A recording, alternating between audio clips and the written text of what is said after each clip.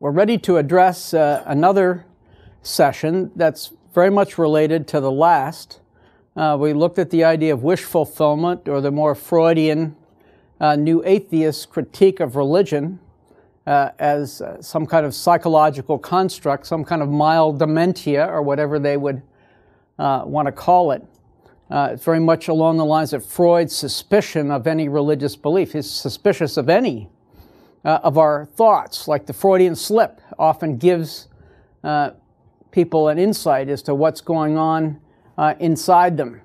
So he's very suspicious of a lot of the motives and words and thoughts and motives that we have. That's why you undergo exhaustive psychotherapy, to find out all the deep-rooted things that come from your unconscious.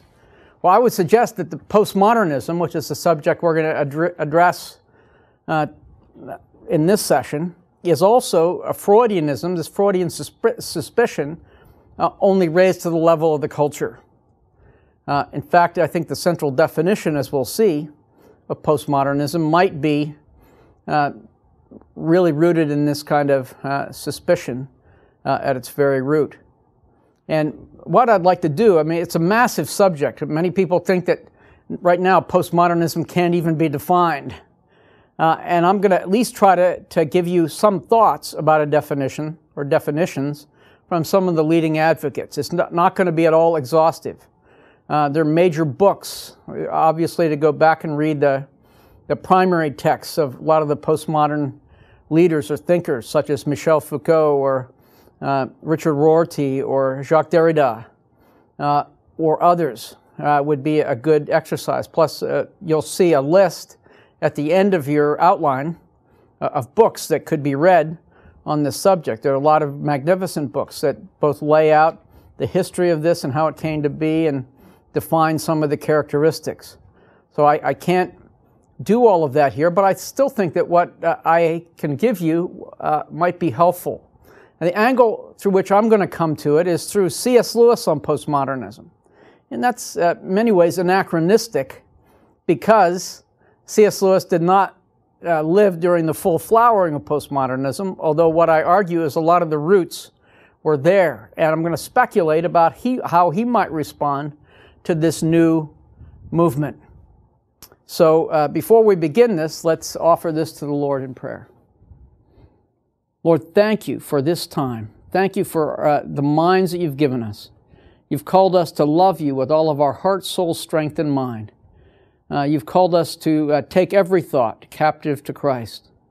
You've called us to have the mind of Christ. We pray that we might come to love you with our hearts and also with our minds.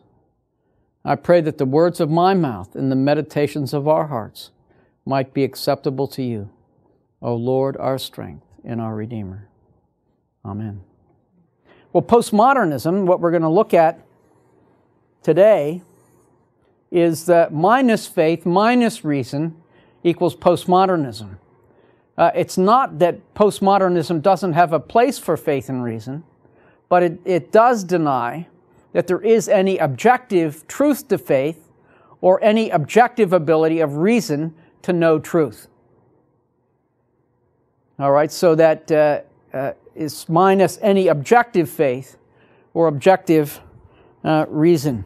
Although C.S. Lewis lived before the full flowering of postmodernism, he certainly would be an opponent of its denial of objective truth. Yet, at main points, he would agree with or make observations similar to what postmodernism says. So we're going to give a quick sketch that will be not fully adequate. What I've found is that all conceptualization involves oversimplification. All conceptualization involves oversimplification. If you start with all the complexity, things become incoherent. If you start with at least very simple ideas, you can always graduate to more and more complexity. So this would be an introduction to some of the main ideas associated with postmodernism and some of the lines along which you could respond to it. So what I want to look at first is what is postmodernism, and secondly, where would C.S. Lewis agree with some aspects, and where might we agree with certain truths that are present there, and where might he also, where might we also disagree with some of these ideas. So that's going to be where we're going to head in this time. Well, what is postmodernism? I want to start, first of all, with a playful definition of it. There's a book by David Lemaine called Signs of the Times. One of the methodologies of postmodernism, deconstruction, which is to get down beneath texts, to read against the grain, to get down to the motives of the writer, whether those motives might be racist, sexist, ethnocentric, whatever. And so you try to go first to be suspicious of the writer and go down and try to find what are the driving motifs of that person's thought. So that's the deconstructionist methodology. But basically what Lemaine does is playfully to look at that and say, well, how could we define this central methodology of postmodernism and postmodernism itself? Well, he says, well, we could eliminate the con and just call it destructionism. It's essentially a destruction of any kind of objective truth about anything, of morality, of reason, and even of science, which has been the most resistant area to this postmodern philosophy. Or, he said, this is the playful part, you could put the accent on the con and say that that any attempt to put forward a purportedly objective account of morality or reason is actually a con. It's in the interest of that person's power or their group's power. So you ought to be suspicious of anybody that tries to pass off on you any kind of truth. In fact, Lyotard, who's one of the an advocate of postmodernism, defines postmodernism in a phrase. At least he thinks this is at the very root. And if you get this idea, you'll at least get a central motif of postmodernism. It's right along these lines. And he defines postmodernism as an incredulity towards meta-narratives. An incredulity towards meta-narratives. You know, if you're able to understand this idea, you'll get the main thought. Incredulity means suspicion. So that you're very suspicious about what? Very, very suspicious when anybody gives you a meta-narrative. Now, what's a meta-narrative? A narrative is a story. A meta-narrative is a grand story. It's a story that claims to be all-encompassing in terms of its view of reality. Like Christianity is a meta-narrative, a grand story that covers everything from beginning to end. Islam or Judaism incorporate that kind of story. Maybe even Marxism could be thought to be a grand meta-narrative. And why are postmodernists suspicious or incredulous towards meta-narratives? Well, I think the problem is because these meta-narratives end up being oppressive, end up oppressing people because they're all-encompassing, they're totalizing, they're totalitarian, you might say, in their perspective.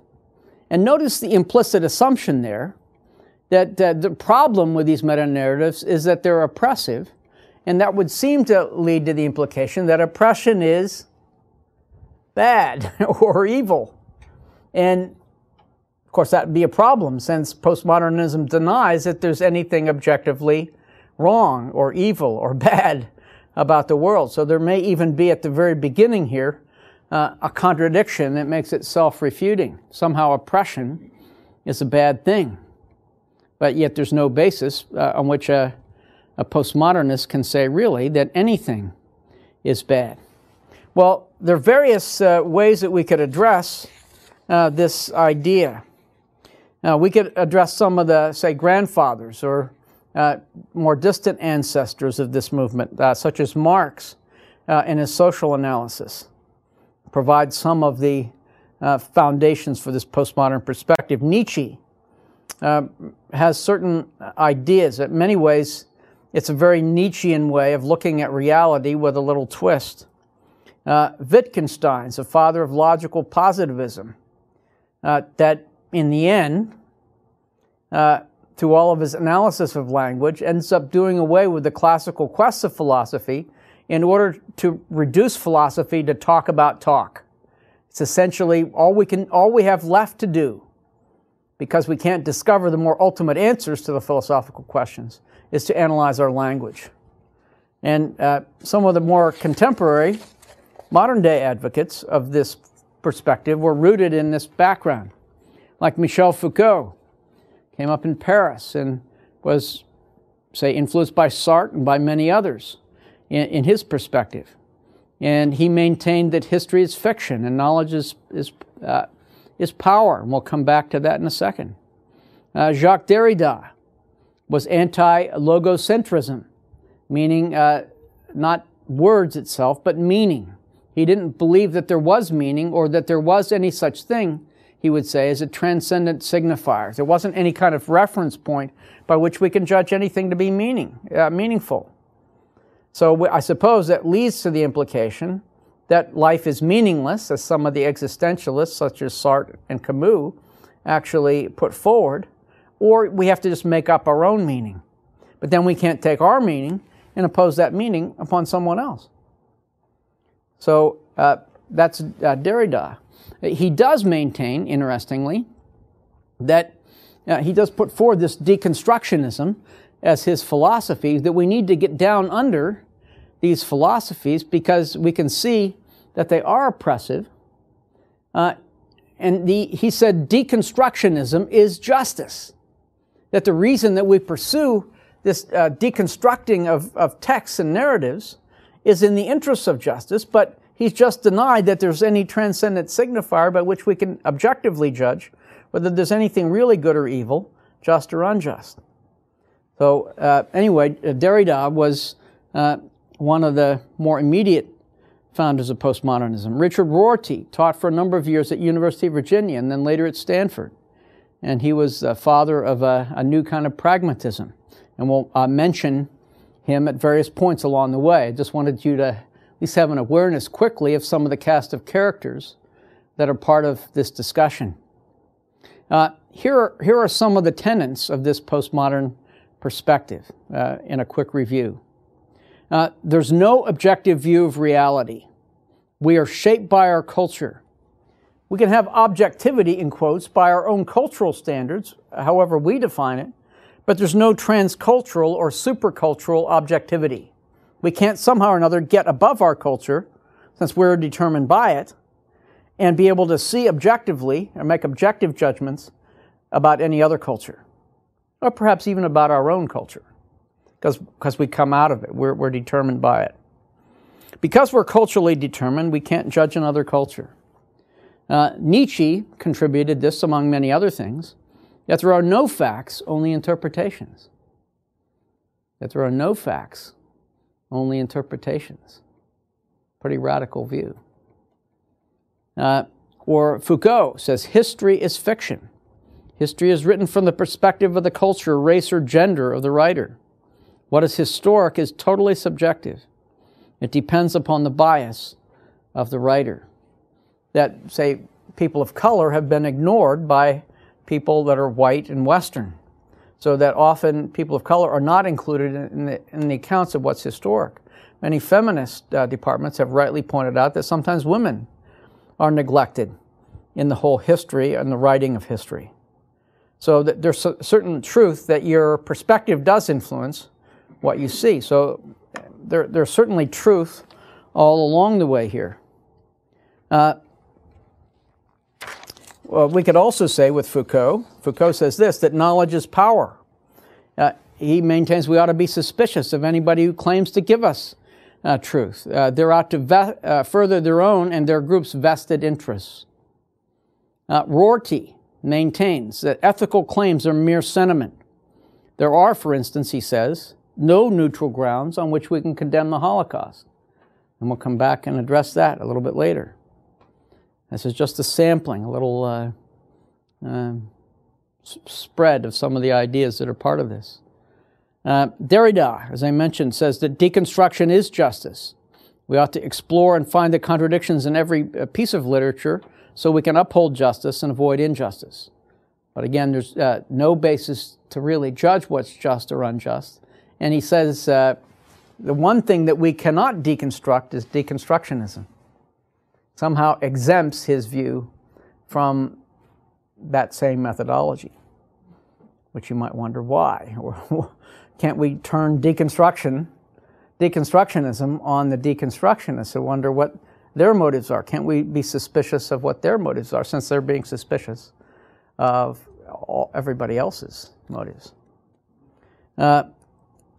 Another author, Stanley Fish, wrote a classic essay where he essentially argues that whoever spins best wins. Since there's no objective truth, all we have is rhetoric. And so we need to put our own spin upon things. And make sure you do a good job, Fish says. Whoever spins best wins, make sure it's you. All right, so that whoever is able to use rhetoric most effectively can win the most adherents.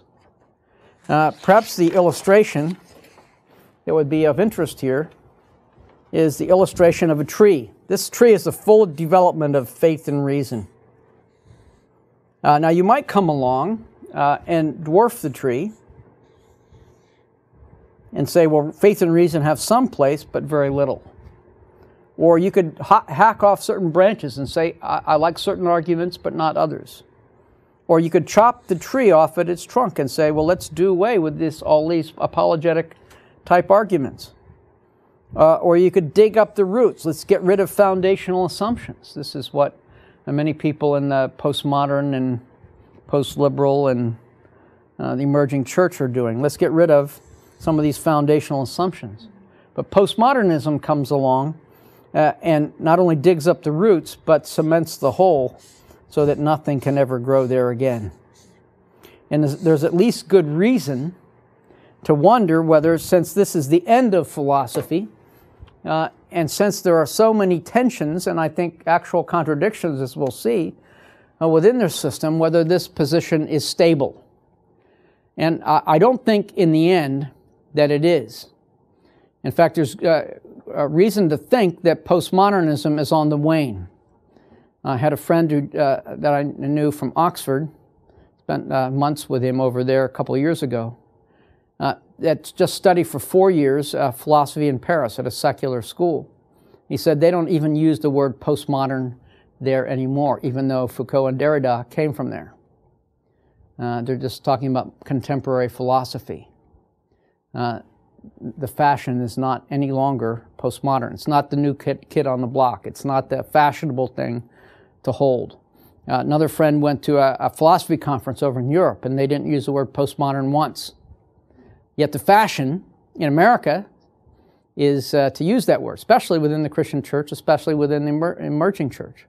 One noted scholar said that perhaps postmodernism has its last bastion in the evangelical church. As Schaeffer says, perhaps the church is the last to pick up the cultural trends and the last to hold on to them, well into their own demise.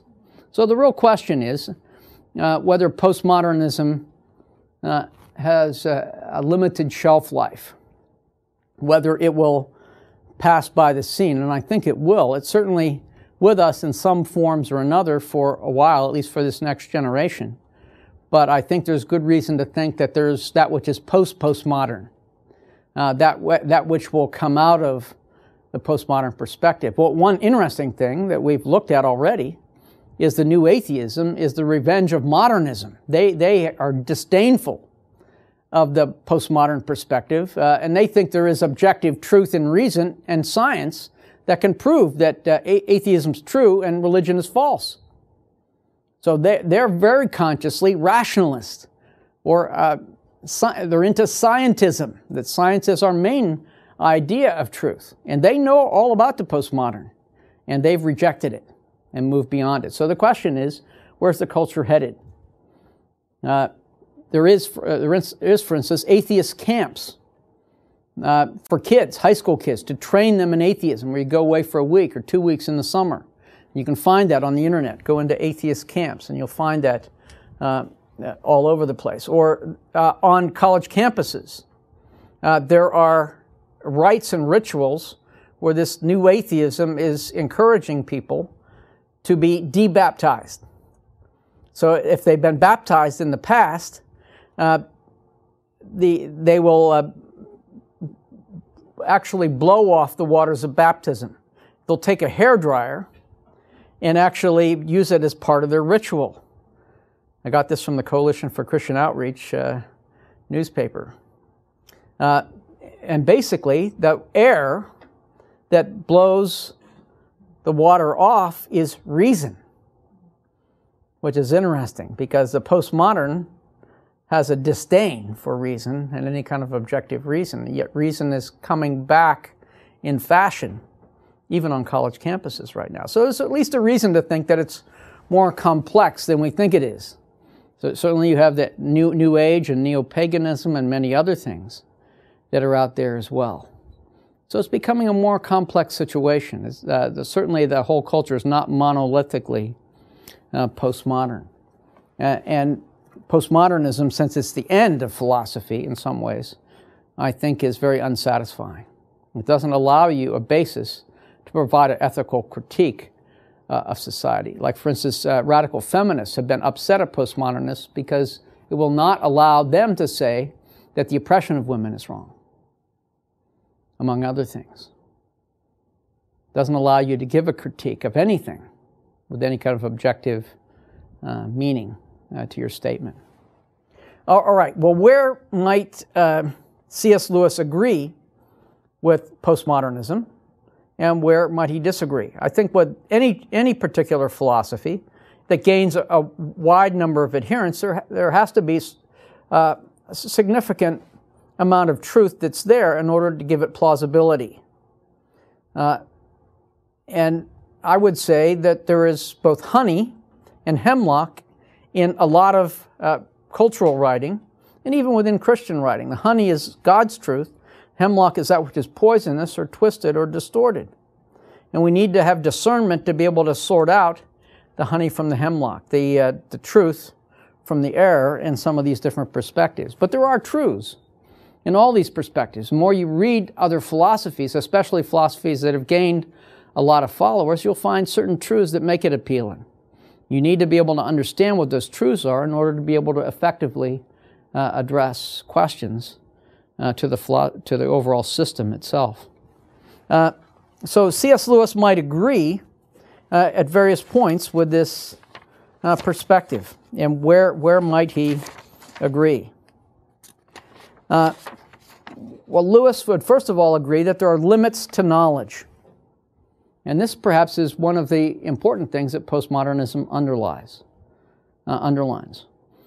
He says, reality is very odd. Ultimate truth must have the characteristic of strangeness. We're finite people. We don't have a God's eye perspective on reality ourselves, although revelation can give us something of that. Although not perfectly, we don't become God. We certainly can see through glasses that God gives us. In any case, there are limits to knowledge, and it's important to realize that. Lewis also argues that there's a truth to perspectivalism.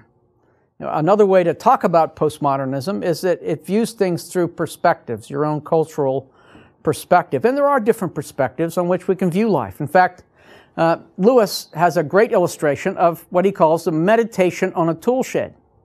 And it's one of these little essays, again, that's very memorable because it creates a picture in your mind that you can't forget.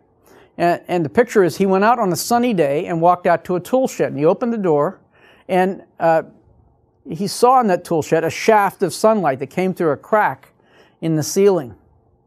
And you could imagine that shaft of light that came out, and it kind of gets larger as it goes down, and there's dust in it coming down. And he says that's one perspective of the way you can view the world. You can look at that shaft of light, and I suppose you could analyze it. You could draw it. You could measure it. You could analyze it in terms of laws of physics.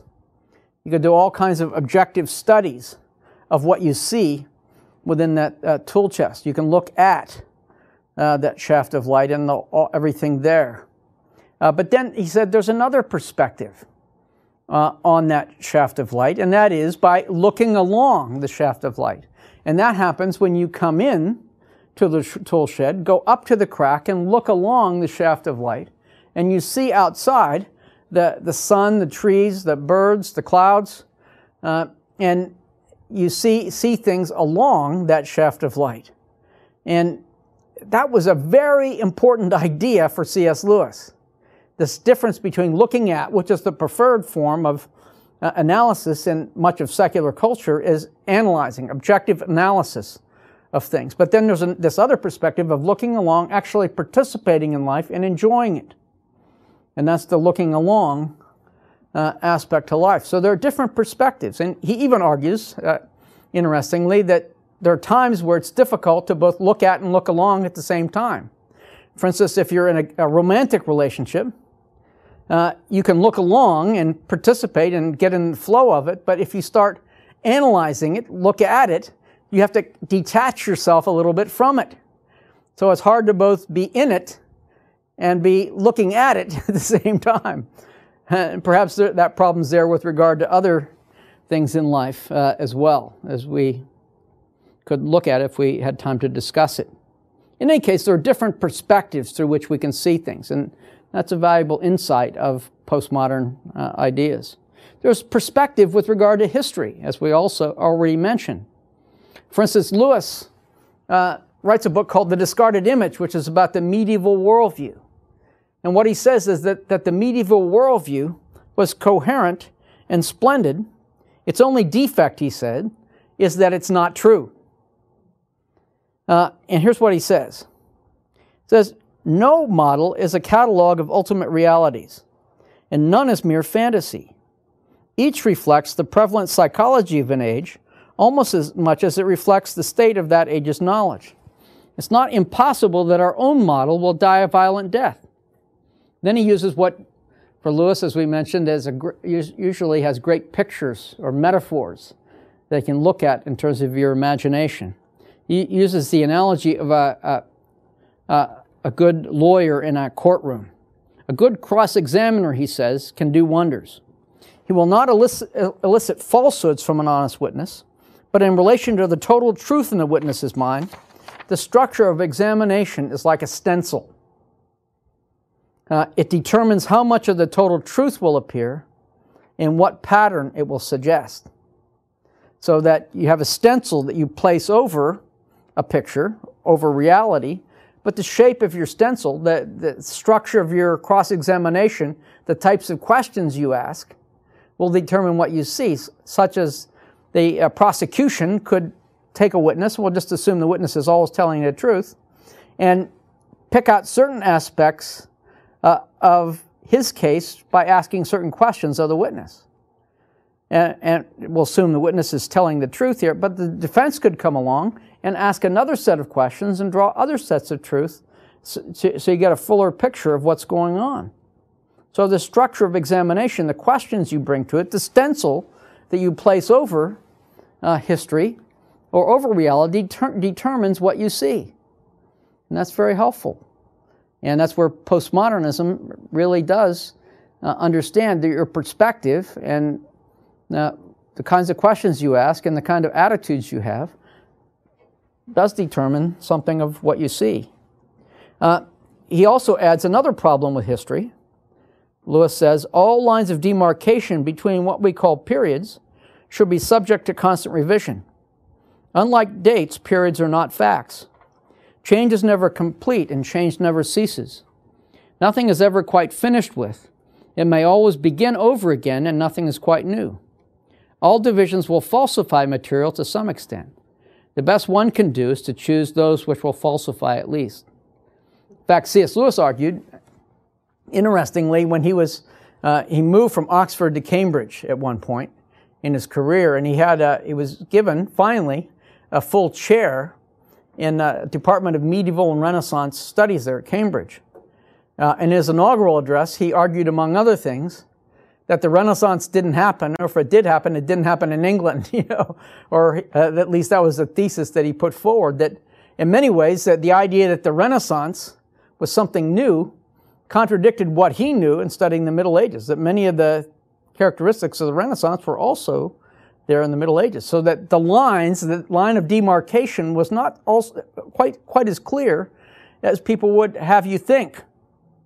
I suppose for convenience, you can talk about an increased emphasis on these things, perhaps, but sometimes your lines of demarcation falsify as well as clarify.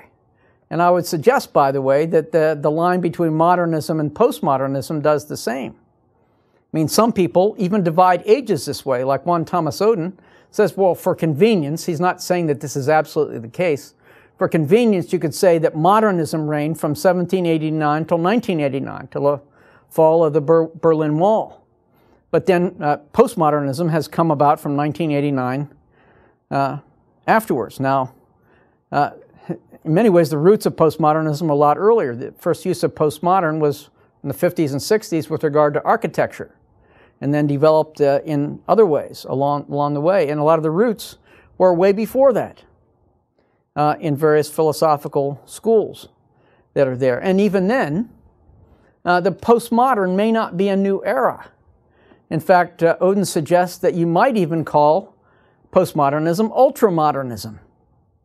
It might be the last dying breaths of modernism itself, rather than any kind of new era, and then something else will come out of it. So it's not like that the next 200 years are going to be determined by the postmodern necessarily. We don't know what will come about. But to superficially right now define the eras that way may be helpful as far as getting at a new movement, but can too solidify in our minds something that may not be actually true.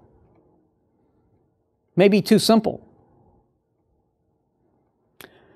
Lewis also maintained that we always have to realize that even, say, with respect to ideas about God, that we need to realize that my God, my idea of God, is not a divine idea.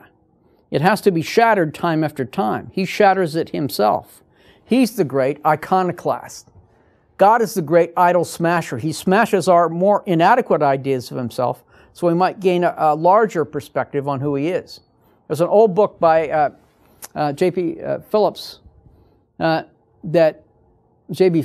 was Your God is Too Small. And that's certainly true. Sometimes we have too small a picture of God, and God shatters those ideas. He's the great idol smasher, the great iconoclast. But Lewis goes a step beyond that and says this is a very interesting idea, that all reality is iconoclastic. All reality is iconoclastic. That our ideas about reality and our statements don't quite correspond to the reality itself.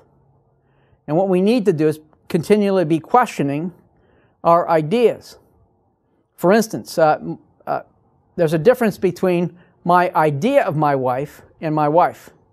I need to continually stretch my ideas so that I better understand her, or perhaps even better, although I'm sure that that's a quite adequate illustration, even more so as my boys are growing up.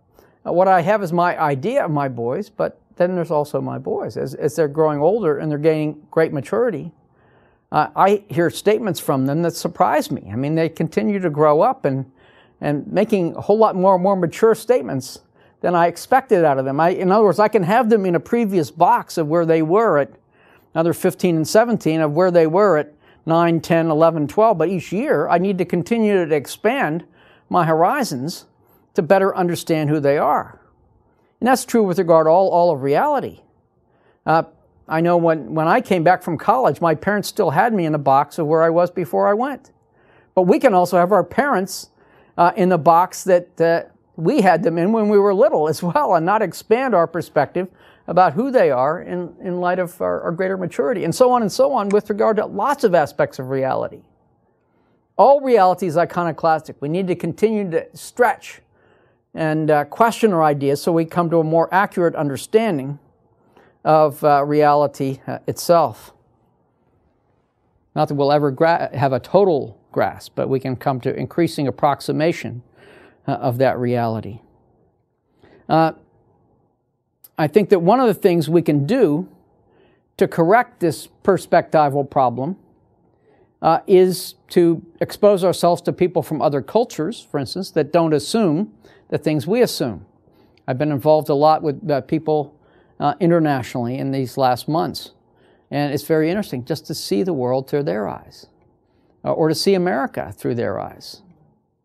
If you go live in another country, you realize that they don't think of America perhaps the same way that you do or we do.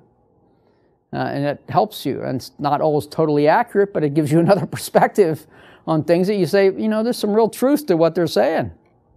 So it enables you to see more clearly your own culture by seeing it through other people's eyes.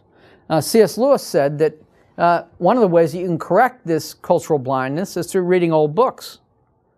And he said that one of the things he had to overcome most in order to come to faith in Christ was his chronological snobbery. He called this chronological snobbery the uncritical acceptance of the intellectual climate of our own age, and the assumption that whatever's gone out of date is on that count discredited. So that was his objection at one point to the faith.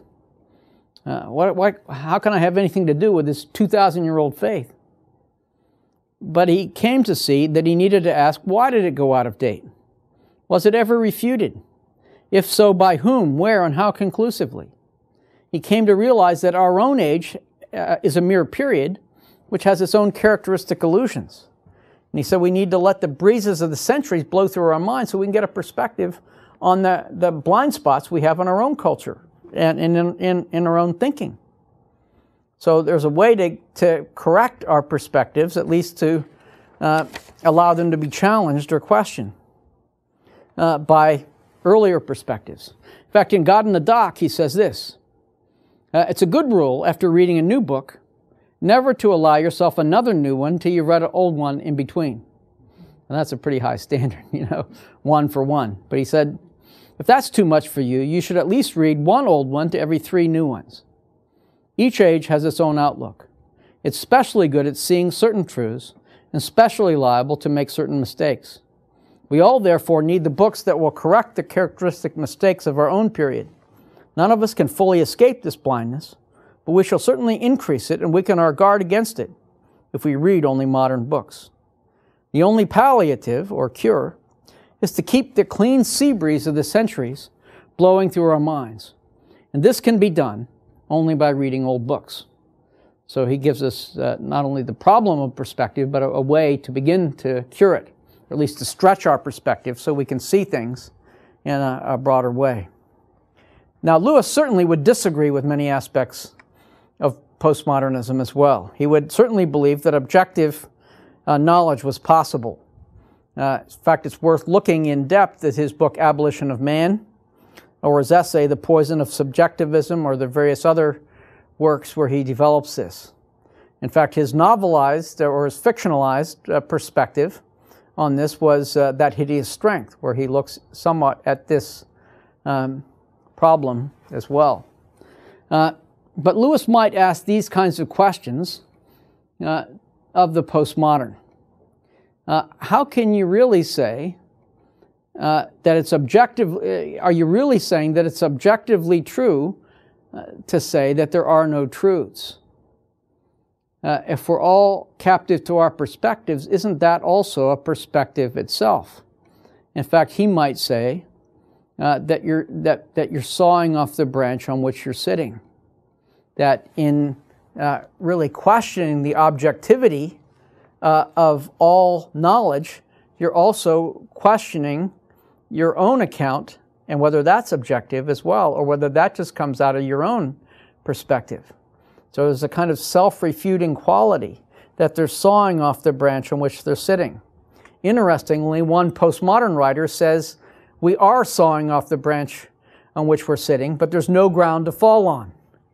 And my comment is, well, at least you ought to call the paramedics just in case.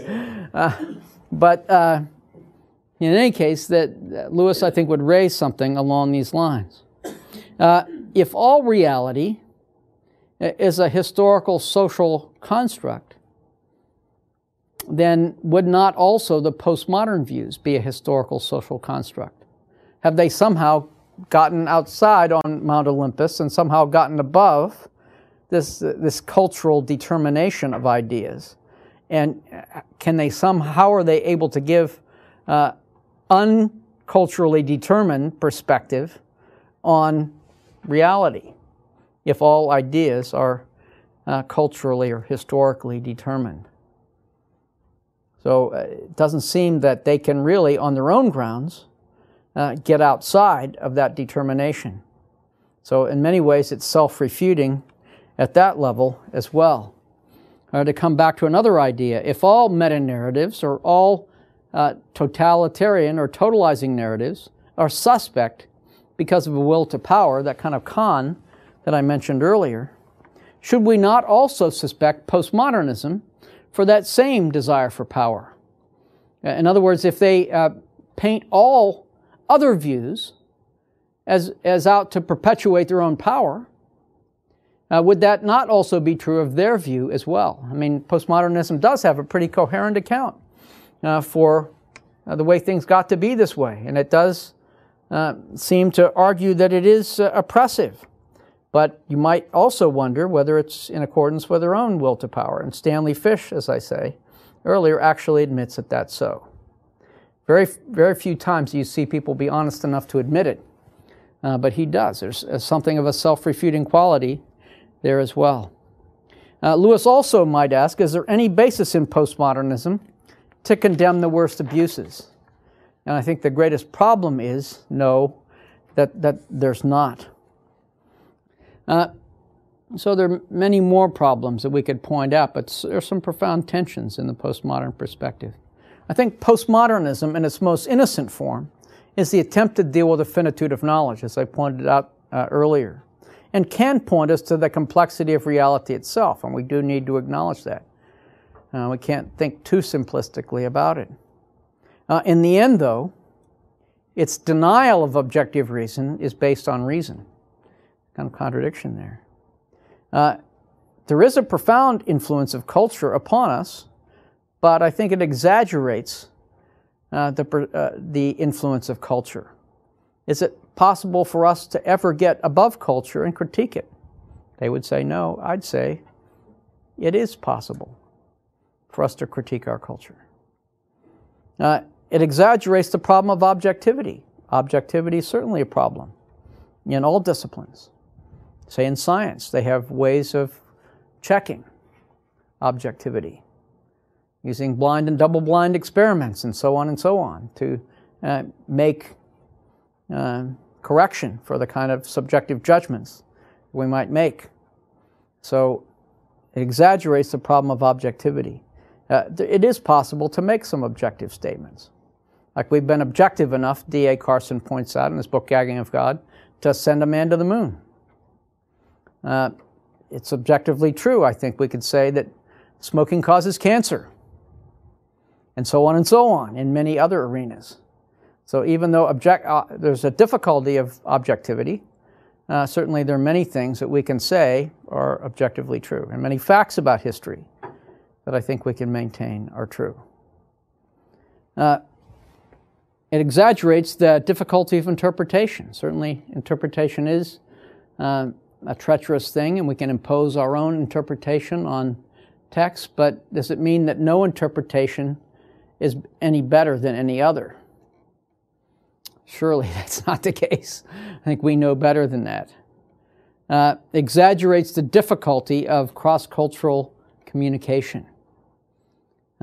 Certainly there are difficulties there in language and in different understandings of things, but does that mean we can't have any common ground with people from other cultures? I think not. Particularly as I'm meeting with a lot of these internationals, there's a common love for Jesus, an understanding of who he is, and a foundation of Scripture that binds us together despite our cultural differences. Even the denial of the meaningfulness of language and words is based upon words and language. The claim to absolute certainly can be oppressive and has been sometimes in history. But the denial of absolutes, which is what postmodernism does, could cause even worse abuses, because there's no strong basis on which you can condemn anything as objectively wrong or evil. The substitution of power for truth is what postmodernism is advocating, but that can be very dangerous. The substitution of power for truth can be dangerous and could even lead to a loss of freedom. So there's some very severe problems there. So what would Lewis say in the end to postmodernism, or those who want to jump on the bandwagon of postmodernism? Here's what he might say, what he does say at one point. He says, if you take your stand on the prevalent view, how long do you suppose it will prevail? All you can say about my taste is that it is old-fashioned. Yours will soon be the same. You tie your star to the bandwagon of postmodernism, and it's going to be passé sooner or later, and maybe sooner rather than later. So it's a problem with following or absolutizing the latest cultural trend. I've seen that a number of different times throughout my life, how one topic's the rage, and then another and another. Right now the rage is postmodern, but very soon it's going to shift. How soon? Is that going to be a prevalent philosophy? It'd be worth a lot of discussion. So what would Lewis do in responding to the postmodern perspective? Well, I think that you can still reason firmly and gently, believing that some of the denials are forced and temporary. Like, get people to explain their perspective and ask intelligent questions. I don't think I would throw syllogisms in their face or give a lot of detailed arguments, but I would get them to understand or feel some of the tensions that are part of their position as you come to understand it. And that you could just do that through questions. Sometimes a question will rattle around in people's brain longer than an answer. So you ask questions about some of these contradictions, some of these tensions, without even necessarily putting it as a contradiction. Just say, well, I don't quite see Columbo style. I don't quite see how this fits with that, I don't quite see how you can say that, It seems to me that this is what would follow. You do it in a less obtrusive way. Don't throw reason in their face, but just ask them to explain what they're talking about. And I think they do wish to be coherent. If you put the principle of non-contradiction in their face, they might want to walk away from it. But they do think their view is coherent. And they want to put it forward in a non-contradictory way, even though they wouldn't put it that way. And I think another thing you can do is tell stories, use metaphors. Remember what I said earlier about Lewis. Lewis said, reason is the natural organ of truth, but imagination is the organ of meaning. So that perhaps if you tell good stories or parables, you can get people to think about different aspects of their philosophy in a meaningful way. Perhaps even reading some novels like Narnia or something else. Some of C.S. Lewis's other works might be a thought-provoking way to do it. Or look at movies and then discuss what the meaning of those movies are. Like an interesting one most recently that both deals with a Freudian perspective and somewhat of the postmodern is The Invention of Lying. And it's it's funny in the beginning part, because it's in a culture where nobody lies, where people always tell the truth, and this one person learns how to lie. But then he makes up a lie on his mother's deathbed that there is really a life after death, and that there is a place where she's going to meet her husband, and there's going to be no pain or no difficulty, and so on and so on.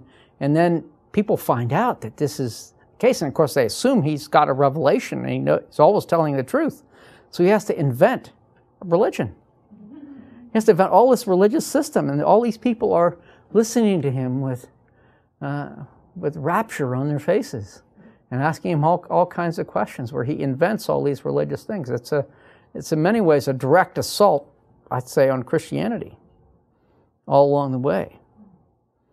But it's a practical way where you see this wish fulfillment idea put forward in a very blatantly Freudian fashion, or maybe postmodern fashion as well. So it's not something that's going to go away, and it's something we have to learn to be able to address.